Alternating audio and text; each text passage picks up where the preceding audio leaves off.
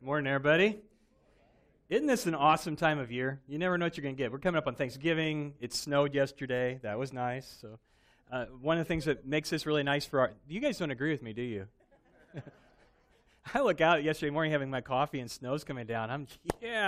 I'm the guy you hate. So there you go. So last night it was great. We were at Darden Prairie Days at the tree lighting. So the snow and the cold was apropos. Excited for Friday night. Our church family is going to be celebrating a couple of baptisms. 6 o'clock Friday night over at the Feisey building, and you are all welcome. We would love for you to be there. If baptism is something that you're considering, you're ready to take that step, you're welcome to be baptized Friday or any time. The baptistry is always ready, or it will be. So there you go. So I love this tonight. We've got a potluck Thanksgiving dinner and service of Thanksgiving for our church family, first ever. We're providing the turkey. You guys are providing everything else, so please bring that and be there. Just an awesome time of year. I don't know if you realize this. Do you know after this Sunday there are only 4 Sundays till Christmas? Yeah, let me tell you that. So I told you about snow and how you guys are really going to be on my bad side.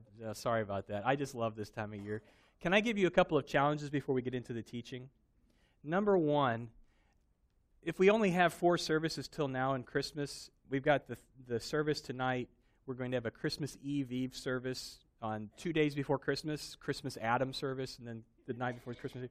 So 6 things in total. Will you make a commitment today that you will be at all of those things? It's not a huge commitment. 4 Sundays, tonight, Christmas Eve. You can pull out your smartphone right now, put it in there, just make an appointment that pops up and reminds you. Like, make the reminder on Saturday night so you make your decision ahead of time. Because if you wait till Sunday morning to decide if you're going to go to church or not, it may or may not happen. But there you go. So that's just a challenge.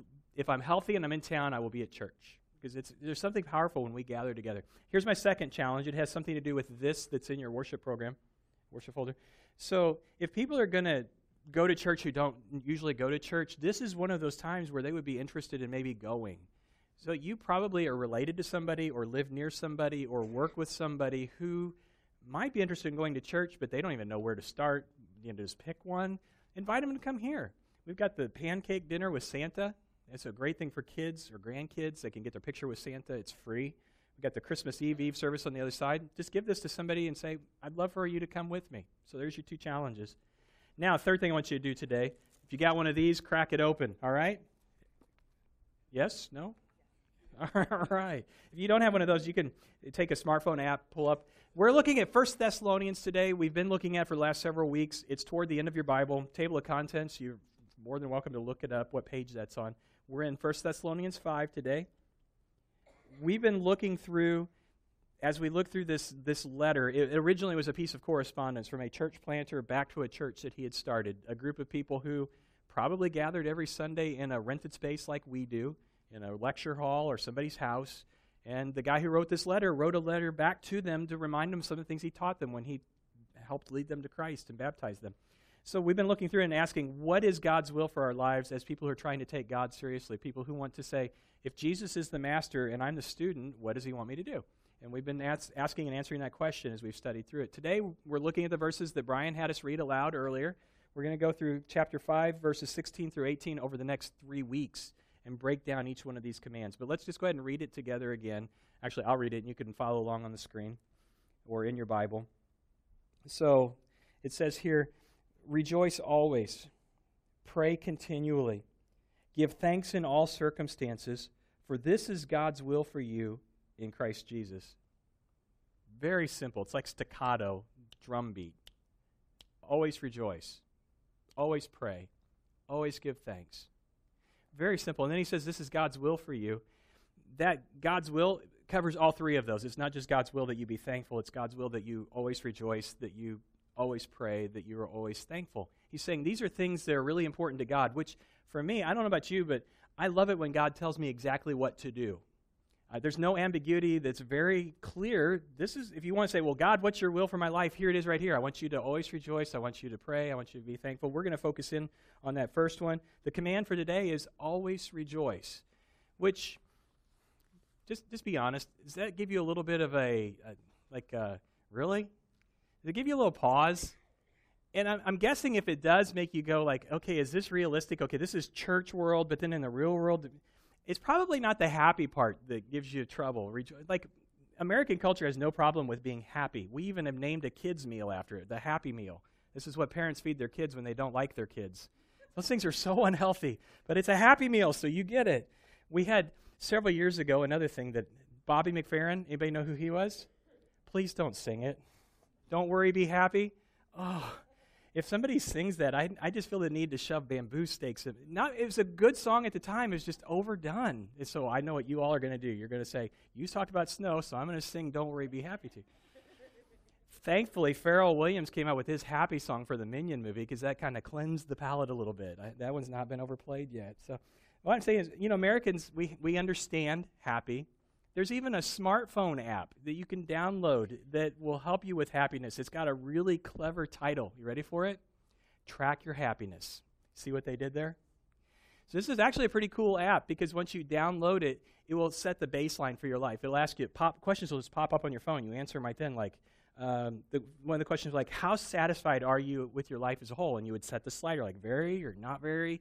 And maybe a question will pop up like, what are you doing right now? Do you have to do this or do you want to do this? And then you would kind of say how happy you are at that moment. So what happens after a while of collecting data from you about your life and how you feel in that moment, it will start sending you customized reports through email to tell you how happy you are, which is something any mood tracking app could do, but it goes a step further because as it's drawing information about what you're doing when you're happiest, it will tell you what correlates with your happiness. It may even give you some indications of what causes your happiness. So it's an amazing thing. A lot of people find it to be really helpful.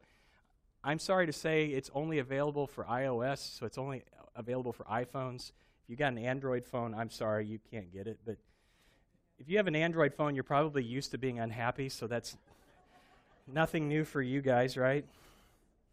So go back to the command in the Scripture. It's always rejoice. So we're not going to have a problem with the rejoicing part. What's the word in there that gives us trouble? Always? Really? Do you get the feeling that Paul, the guy who wrote this letter, could you have used a different word there other than always? Because, don't we have a word in the English language for somebody who's always happy? Weird, right? Like, I just slammed my hand in the car door. I am so happy. No, you can't literally not be happy all the time. I would have been more comfortable with usually rejoice. Sometimes rejoice. When you feel like it, rejoice. When things are good, rejoice. He doesn't give you any wiggle room, does he? It's like always rejoice, all the time, whatever's going on. It just doesn't seem right. And yet Paul says this is God's will for you. It's his heart for you. I want you to always rejoice all the time. So, if I can just summarize what we've seen so far here, there is a tension between what we think the Bible is saying and what we actually believe is possible and real and achievable. So let me take a little bit of the tension off for you. Like you're saying, well, I know the Bible says it, but I just don't think it's realistic. I'm going to take a little, not all of it, but some of it. It is not saying that you always have to feel happy no matter what is going on. That's not what it's saying. And we'll get into why that is in a little bit here. But it's not God's will that you just always be happy. For one thing, that is impossible. It is just literally impossible to be happy all the time. God made us with all kinds of emotions. Happiness is one of them. Joy is one of them. But other things too. And so it's not even like a good idea to try to always feel happy. You would be contradicting so many of the other emotions that God made you with.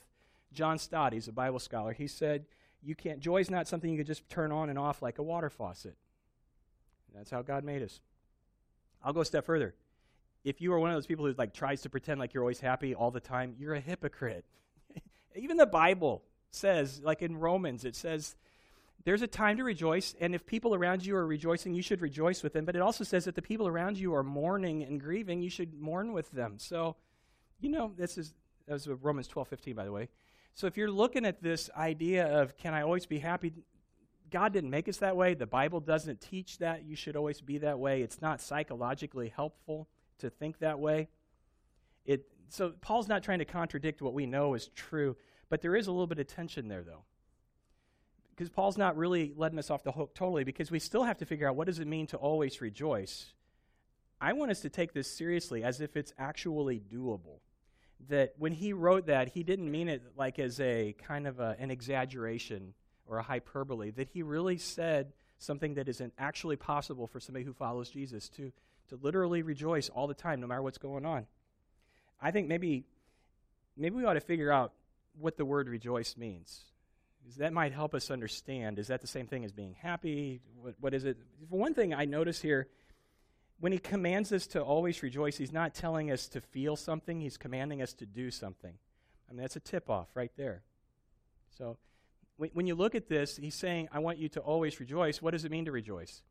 It does mean to feel something, but it also means to show something. It just means to show or feel great joy or great delight. So, you got a little bit of a tip-off there. And I will say, we will all readily acknowledge it is not a problem at all to show or feel great joy or delight when things around you are good. When your circumstances merit that, that's really easy to do. Like, if you were to give me a big, nice bar of dark chocolate, I would have no problem at all feeling or showing great delight. I would tell you thank you. I might even share with you. I might not, but that's good. How do you feel when you get to vacation, wherever your best vacation spot is? Like, you get to the beach, you get to the condo. I have no problem rejoicing, but my circumstances match that. Like, first, I go into vacation mode. Shirt comes off, shoes go off for the whole week. What are you doing without your shirt on? We're at the restaurant. I'm on vacation. I'm rejoicing. I'm showing great delight. So the problem becomes, how do you show great delight? Not necessarily feel happy, but how do you show great delight when things are not good? Because you and I both know this. Life doesn't always go well. Is that a good way of saying it? Coming up on the holidays, some people, that's like their favorite time of year. For some of us, it's like the worst time of year. You're thinking of all the things that are coming up, and it's, what do you do when the Bible says rejoice and life is just sucking the life out of you, sucking the joy out of you? It's like going in the opposite direction. I don't know if you remember this, Kirsten. I'm looking at Kirsten for this. This happened several years ago when I was a youth minister. We had this great idea for a fundraiser. It was for Valentine's Day. We were raising money for the kids for a missions trip. And so I don't remember who came up with the idea. It was really good, though. We made and took orders for these balloon bouquets. We were going to have some helium balloons attached to, and the weight was going to be homemade cookies, chocolate chip cookies. So we kind of wrap them up, tie the ribbons to it. So we had all the kids Friday night, the day before Valentine's Day. All the youth group was there. Sponsors were there. Some of them are in the kitchen baking homemade cookies and wrapping them up in the foil or whatever. And other people are like cutting the ribbons and tying them to it. Other people are filling the helium balloons. It was a really nice bouquet. We made a lot of money. We collected all the money. We were going to come back the next morning on Saturday and deliver all these to the hundreds of people who placed these orders. And so the kids and the sponsors and everybody, when we left Friday night, there are just balloons everywhere. The foyer was full of them. The sanctuary was full of them. They're just all these balloons just floating in the air. We came in Saturday morning, and there had been a massacre. All the balloons were still full, but they were laying on the floor. Like all of them. It's like somebody had come through and killed all the balloons. You ever heard of something called high float? We didn't know there's something you're supposed to spray in the balloons before you put the helium in there, because helium seeps out of latex balloons. We didn't know that. Maybe they offered it to us and we're like, no, we're not paying any extra. We're trying to raise money here. You spray the high float in, it keeps the helium in the balloons. We didn't know that, so I don't even remember what we did. We may have delivered the balloons flat, for all I know. And people are like, yeah, it's a fundraiser, whatever. But doesn't life sometimes do that to you? Maybe you start the day really happy and full of joy, and you're ready to rejoice always, and circumstances just start pinging you and sucking the joy out of you, and you suddenly don't feel like doing that anymore. What do you do when nothing seems to be worth celebrating? Well, what I want to do, a couple of things. First thing I want to do is I want to take you to a real-life example of somebody who, despite some really difficult circumstances, actually did this. They chose to rejoice in their bad circumstances. And I think probably the most helpful thing to do would be to take you to the guy who actually wrote this. Did he really practice what he preached? Yes, he did. So Paul, the guy who wrote this letter, he was the church planter. I want to take you to a time in his life where he actually did this. It's in the Bible also. If you go back several pages in your Bible to Acts 16, I want to show you where this happened and how it happened. So as you're turning to Acts 16, I'll remind you or bring you up to speed. So Paul was a church planter. Thessalonica, where he wrote this letter to, was a city in Greece, northern Greece. They called it Macedonia at the time. City is still there today, second largest city in Greece. Before Paul went to Thessalonica, he had been in another Greek city to the east called Philippi. So he came into Philippi, started preaching and teaching about Jesus. People became Christians. They were baptized. So you got this church starting. in Philippi, and then everything just went south in one day.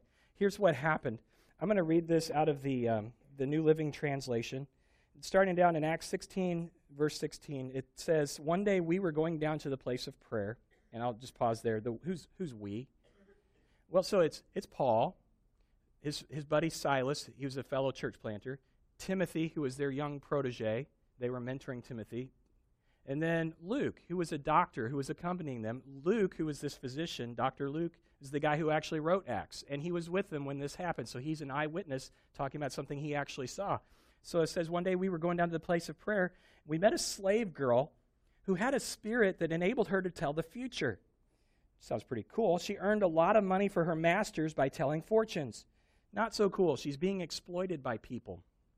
She followed Paul and the rest of us shouting, "These men are servants of the Most High God. They've come to tell you how to be saved." And this went on day after day until Paul got so exasperated that he turned and he said to the demon within her, "I command you in the name of Jesus Christ to come out of her." And instantly the demon left her. Well, her master's hope of wealth were now shattered. She couldn't tell fortunes anymore. So they grabbed Paul and Silas, dragged them before the authorities at the marketplace. No good deed goes unpunished, right? Look down here in verse 23. So they ended up, here's what happened. Paul and Silas were severely beaten, and then they were thrown into prison. And the jailer was ordered to make sure that they didn't escape, so the jailer put them into the inner dungeon and clamped their feet in stocks. Just, how would you feel at this point? Have you done anything wrong at all? This is injustice at its finest. You're trying to do a good thing. You're preaching about Jesus. You're casting demons out of kids. You're kind of freeing them from an exploitive master, and they end up in prison for it. You're not going to believe how Paul and Silas handled this. There is absolutely no reason to have joy in their life at all, but look what was happening. Verse 25. Around midnight, Paul and Silas were praying and singing hymns to God, and the other prisoners were listening. There's nothing in their life that merited rejoicing, and yet at midnight, that is exactly what they were doing. They were singing praises to God. They were thanking God. They were praying to God. How do you do that in the midst of injustice? He's practicing what he preached. Apparently, it is possible to always rejoice. Now, the story goes on. The next morning, the people who put them in prison realized they had done a huge no-no. If you're a Roman citizen, which is what Paul and Silas were, you are absolutely not allowed to be beaten unless you're convicted of something. You are not allowed to be put in prison without a trial, which they were. The guys who arrested them and beat them and put them in prison came the next morning, and they were like, "We are so sorry. Will you just leave town and not say anything?" They could have actually been executed for what they did to Paul and Silas. And Paul and Silas are like, "You know what? You guys did this. This is on you. We will leave town when we want to leave town." So they met with the church again, the church in Philippi. They said their goodbyes. Then they got on the Via Ignatia, that Roman interstate that went from Philippi, and they headed west, and that's when they ended up in Thessalonica. Okay, you fast forward. Paul not only wrote this letter to Thessalonians, he also wrote a letter back to the church in Philippi. You know one of the things he reminded them of? He said this in Philippians 4:4. I want you to rejoice in the Lord always. I'm going to say it again. Rejoice. That would have meant something to them because they saw their pastor go through incredible suffering, and yet he kept his focus on God. And that's the lesson for us, and that's the takeaway for us. I mean, you can obviously rejoice when things are going well. That's easy. Anybody can do that. That's appropriate. How do you rejoice when things are not going well? I want to remind you of something I said earlier.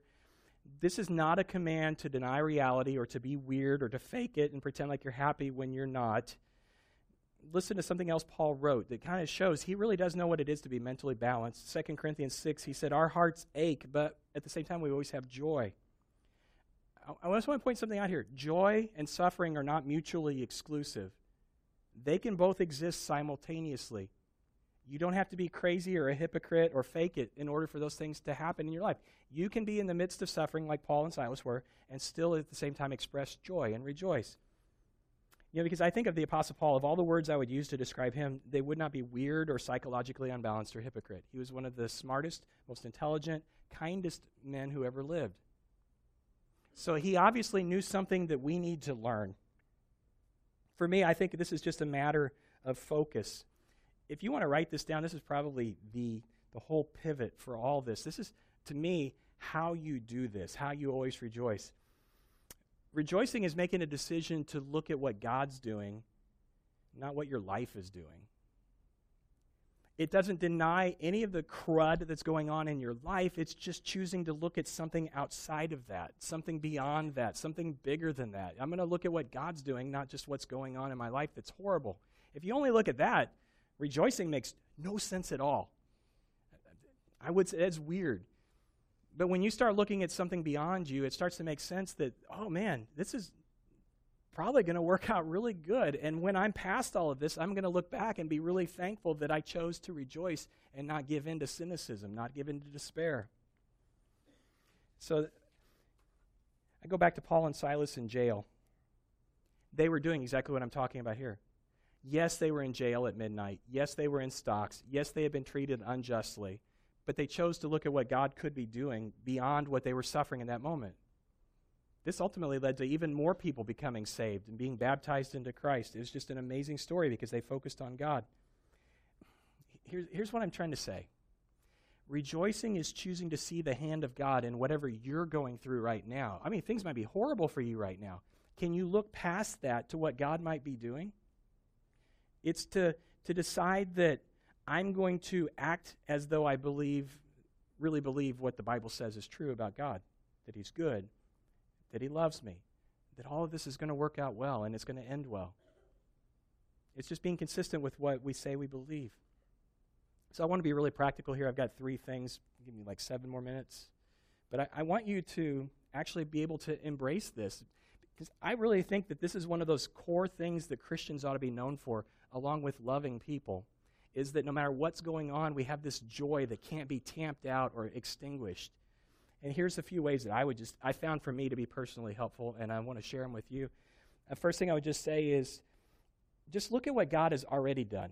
If we're going to look beyond what's going on in my life and look at what God is doing, just look at what He's already done in your life.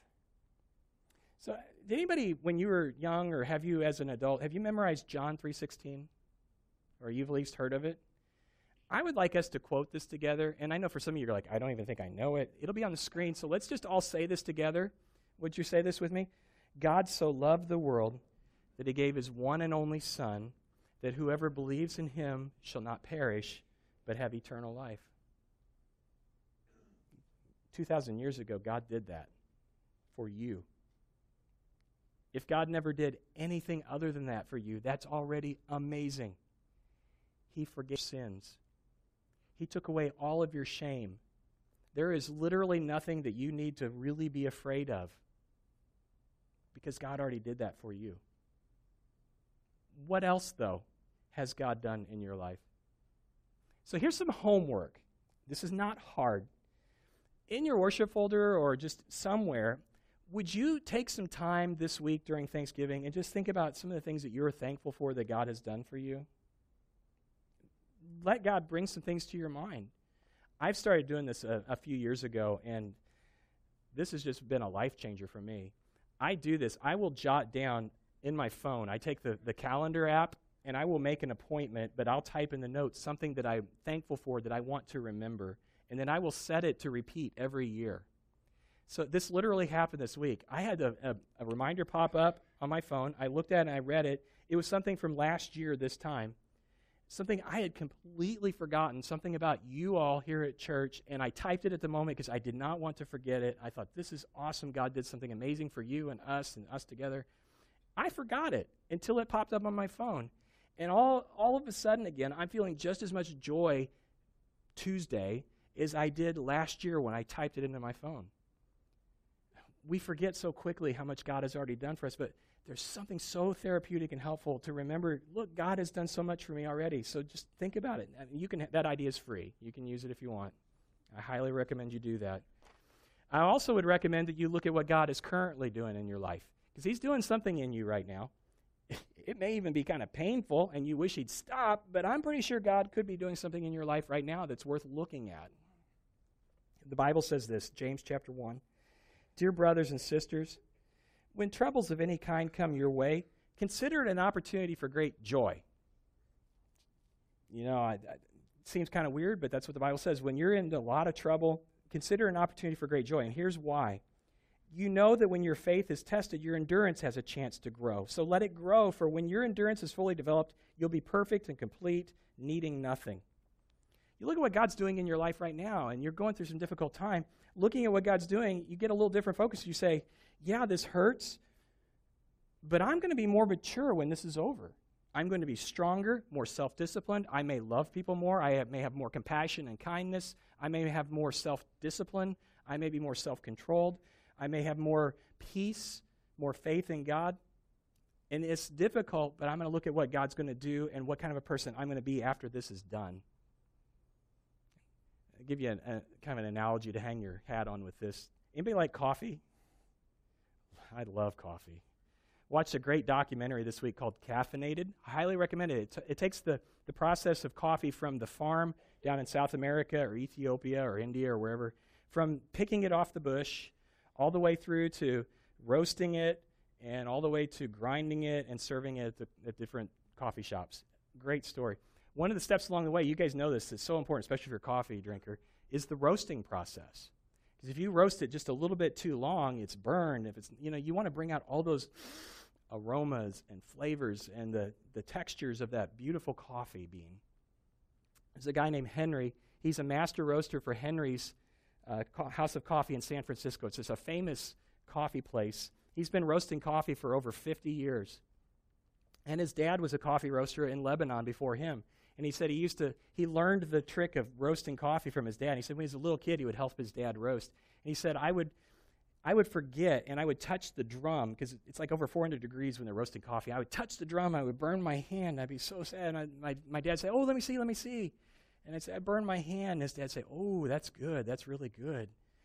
Now the secret is in you. It's in your blood, the secret of roasting coffee. And then he said, I remember I was so happy because the secret was in me. I wonder if God looks at us and things are difficult and we get burned by life. I wonder if God just says, oh, let me see. Oh, this is good. The secret's getting in you. The secret of joy or the secret of patience, the secret of being kind to people. Whole new perspective, isn't it? Really important to look back. I want you to also, as you're looking present, just continue to think about, where's this all going? What's in my future? Awesome verse in the Bible. You should memorize this. This is in 2 Corinthians chapter 4, verse 17. Paul also wrote this one. He said, our light and momentary troubles are achieving for us an eternal glory that far outweighs them all. Yeah. Maybe God's doing something in you that he can't build into you any other way but that you go through this suffering. And so maybe you just need to look forward into what God is going to do in your life. I've been watching the news like I shouldn't, but I do, and maybe you feel that way too. It's really hard to avoid being cynical. Like after 5 minutes of CNN or Fox News or MSNBC, and you're like, that's it, we're going to die tomorrow. That's it. It's just all.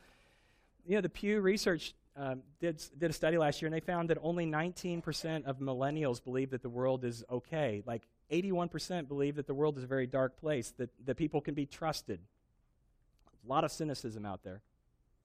You got to fight against that because God's already told us the future, and it works out well for all of us. We got to live like people who actually believe Jesus is coming back, that he will bring the dead in Christ with him, that we will all be raised and we will all be changed. We got to live like people who believe there is actually something to put our hope in, that there is a future reality, that there will be a new heaven and a new earth, the home of people who are eager to do what is good.